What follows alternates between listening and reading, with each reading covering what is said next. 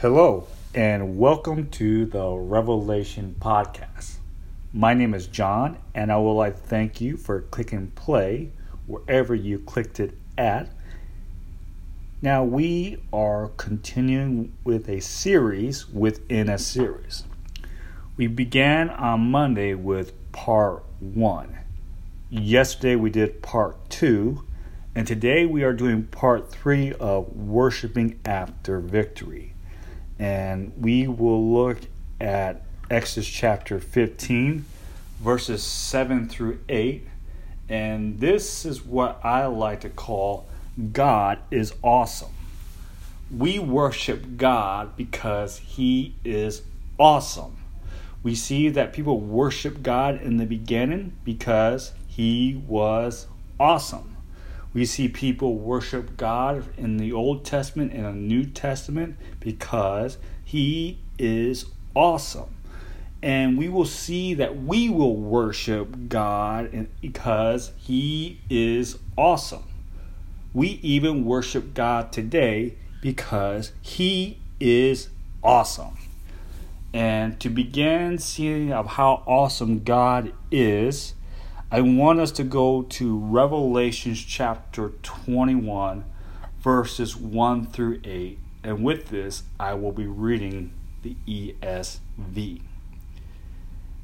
After I read this, I will break this down so that we can see that people worshiped God because He is awesome. And eventually, I will make my way to Exodus chapter 15, verses 7 through 8. Now, before I go on with Revelation chapter 21, verses 1 through 8, I want to share this with you. You know, there could be some people that are in a struggle right now. Well, I hope this word encourages you because your struggle will end. God has not taken away your victory.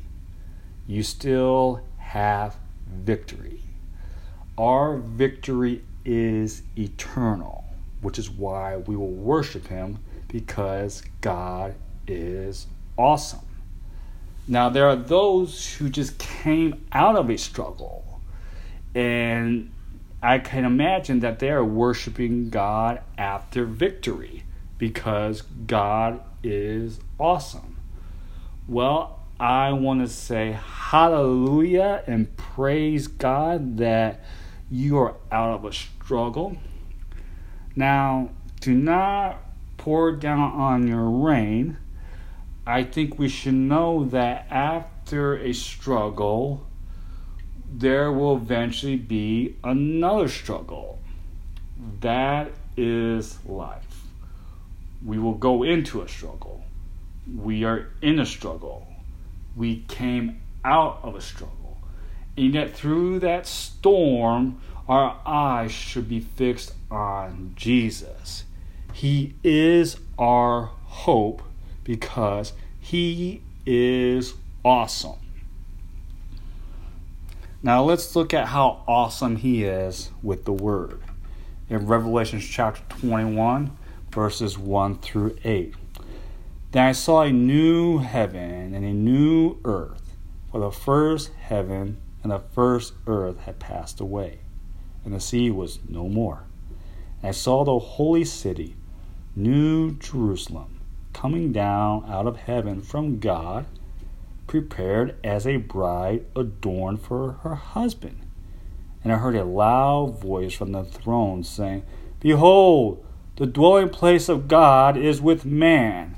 He will dwell with them, and they will be His people. And God Himself will be with them as their God. He will wipe away every tear from their eyes, and death shall be no more. Neither shall there be mourning, nor crying, nor pain any more, for the former things have passed away. And He was seated on the throne said, Behold, I am making all things new. Also, He said, Write this down, for these words are trustworthy and true. And he said to me, "It is done. I am the Alpha and the Omega, the beginning and the end. To the thirsty I will give from the spring of the water of life without payment. The one who conquers will have his heritage, and I will be his God, and he will be my son. But as for the cowardly, the faithless, the detestable, as for murderers, the sexually immoral, sorcerers, idolaters, and all liars, their portion will be in the lake that burns with fire and sulfur, which is the second death." John sees what the future is in store for God's children. In the new earth, he sees a new Jerusalem.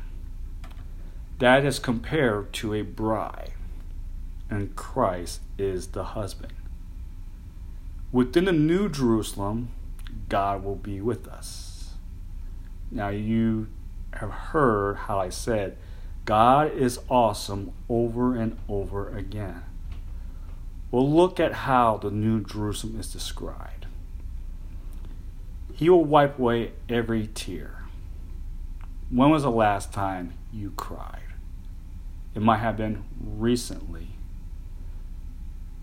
Remember, the next time that you cry, that in the new Jerusalem, there will be no more tear. Glory, hallelujah. That should excite us. Also in the new Jerusalem, there will be no more pain. How many of you guys are experiencing pain right now? This could be emotional pain, this could be mental pain, and this could be physical pain. When you got up this morning, where were you hurting? Now think about not feeling any more pain. And the New Jerusalem does not stop there. John testifies there will be no more sorrow and no more crying.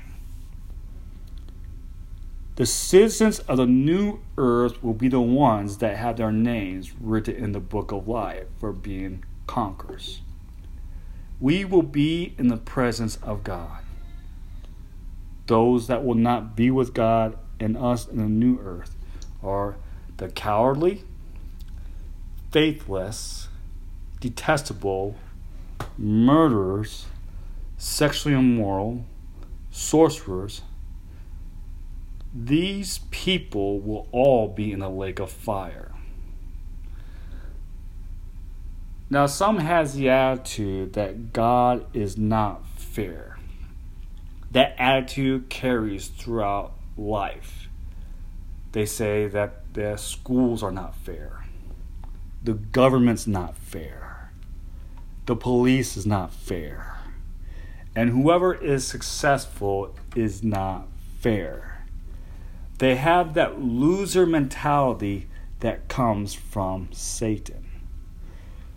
Well, God is a just God, and He is a patient God. I mean, those who continue to rebel at God should see that they're still alive because of His grace. That's evidence that He has given them time to repent from their sins. They know that within that whatever they are doing is wrong. Their conscience is telling them that you should not be in here. You should not throw that. You should not hurt that person. You should not murder that person. And the conscience is evident that God has revealed Himself to them and to us. Now, it's with their soul that they decide that if they're going to reject Him or obey Him. Now, God has given them time just like He has given His children time. You know, the other day, I was reading in Genesis chapter 6. And God told Noah that He was going to flood the earth when he was 500 years old. Yes, he told Noah that he was going to flood the earth when Noah was 500 years old. And the flood came when Noah was 600 years old.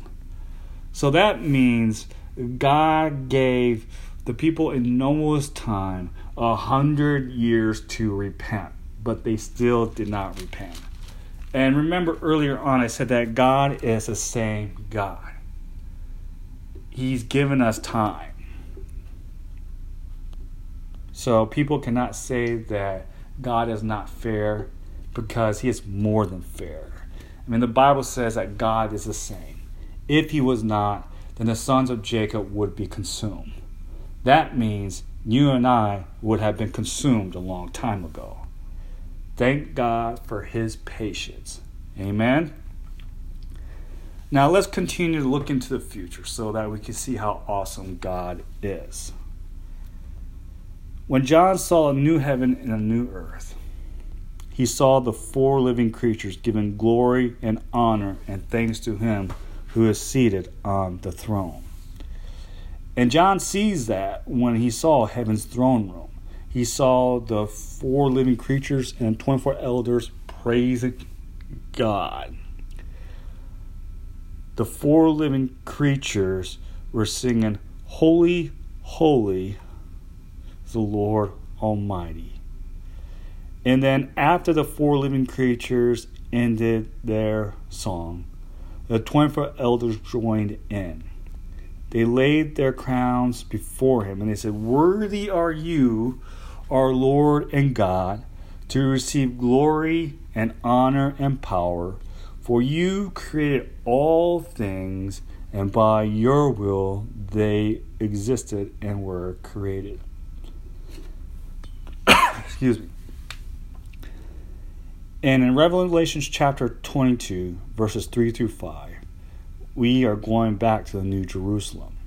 No longer will there be anything accursed. We see that burn in the lake of fire. Hallelujah. But the throne of God and of the Lamb will be in it, and his servants will worship him. They will see his face, and his name will be on their foreheads, and night will be no more. They will need no light of lamp or sun, for the Lord God will be their light, and they will reign forever and ever. Throughout the Bible, God is worshipped. We see that with Abel's sacrifice. Abel was the second son of Adam and Eve, so he was the fourth person in this world. And Abel also brought of the firstborn of his flock and their fat portions, and the Lord had regard for Abel and his offering. After Seth gave birth to Enosh, people began to call upon the name of the Lord. Seth was the third son that Adam and Eve had after Cain murdered their second child, Abel. So when Seth had Enosh, people began to call upon the name of the Lord. Even after the flood, people worshipped God. Genesis chapter 8, verses 20 through 21. Then Noah built an altar to the Lord and took some of every clean animal and some of every clean bird and offered burnt offerings on the altar.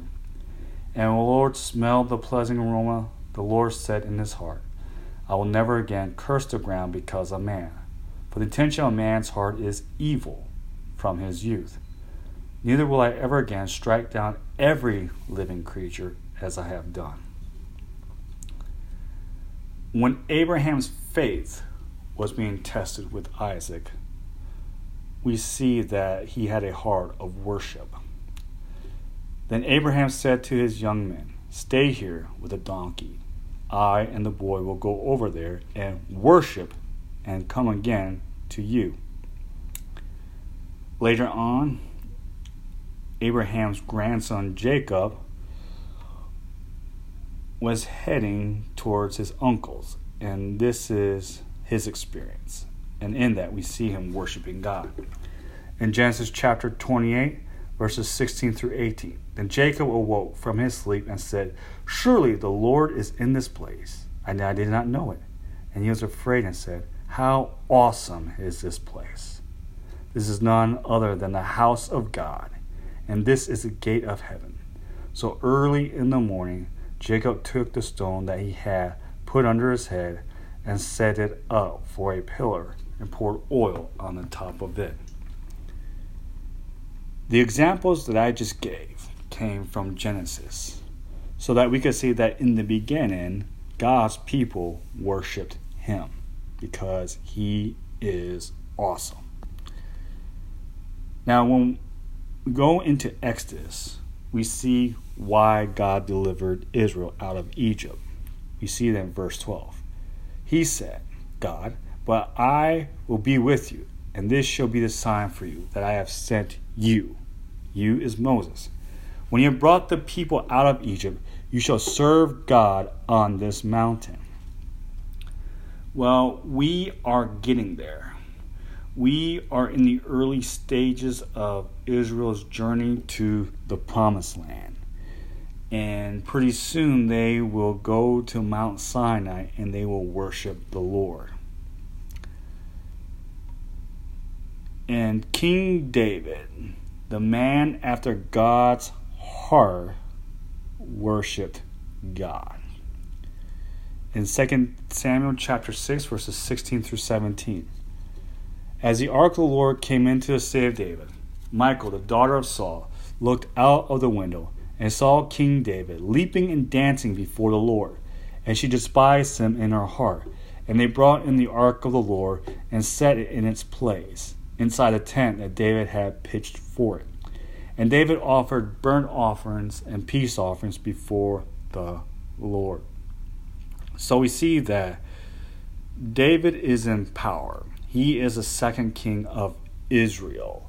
And he wants to honor God by establishing his authority with the ark in his city of David. We see throughout the Old Testament that God is worshipped. God is worshipped from Abel, to David, and even onward. And we see that he's continuing to be worshipped even in the New Testament. He's even worshipped from Gentiles. The wise men from the far east came to see baby Jesus. And look at what's written about that. Matthew chapter 2, verse 11. And going into the house, they saw the child with Mary, his mother, and they fell down and worshipped him. Then opening their treasures, they offered him gifts, gold, frankincense, and myrrh. Later on, we see Jesus' disciples worship him. And when they got into the boat, the wind ceased, and those in the boat worshipped him, saying, "Truly, you are the Son of God." Then we see crowds worship him on Palm Sunday. Most of the crowds spread their cloaks on the road, and others cut branches from the trees and spread them on the road. And the crowds that went before him and that followed him were shouting, "Hosanna to the Son of David! Blessed is he who comes in the name of the Lord. Hosanna in the highest." God is worshipped because he is awesome. We worship him for who he is. He created all things. He gave life to all. John chapter 1, verses 3 through 4. All things were made through him, and without him was not anything made that was made. In him was life, and life was the light of men. We worship God because he is awesome. He delivers us from our trouble. And we see that in Exodus chapter 15, verses 7 through 9. In the greatness of your majesty, you overthrow your adversaries. You send out your fury. It consumes them like stubble. At the blast of your nostrils, the waters piled up. The flood stood up in a heap. The deeps congealed in the heart of the sea. The enemy said, I will pursue. I will overtake. I will divide the spoil. My desire shall have its fill of them. I will draw my sword. My hand shall destroy them. We see that God did not allow that to happen. He delivered his children out of their trouble. And he delivers us out of our trouble. We worship God because he is awesome. He created all things. He gave us life. And he delivered us from our trouble. Amen. Well, we have 2 more parts of this series within a series. And tomorrow we will go to part 4. And we will look at Exodus chapter 15, verses 9 through 10. And this is what I like to call the enemy has no authority. Well, I hope that you have enjoyed what you've heard.